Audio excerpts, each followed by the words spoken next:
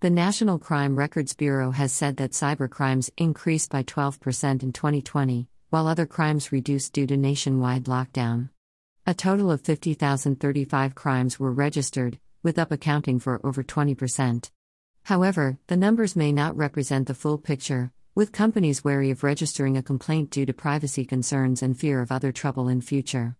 Conviction rate, however, for cybercrimes stood at 68%.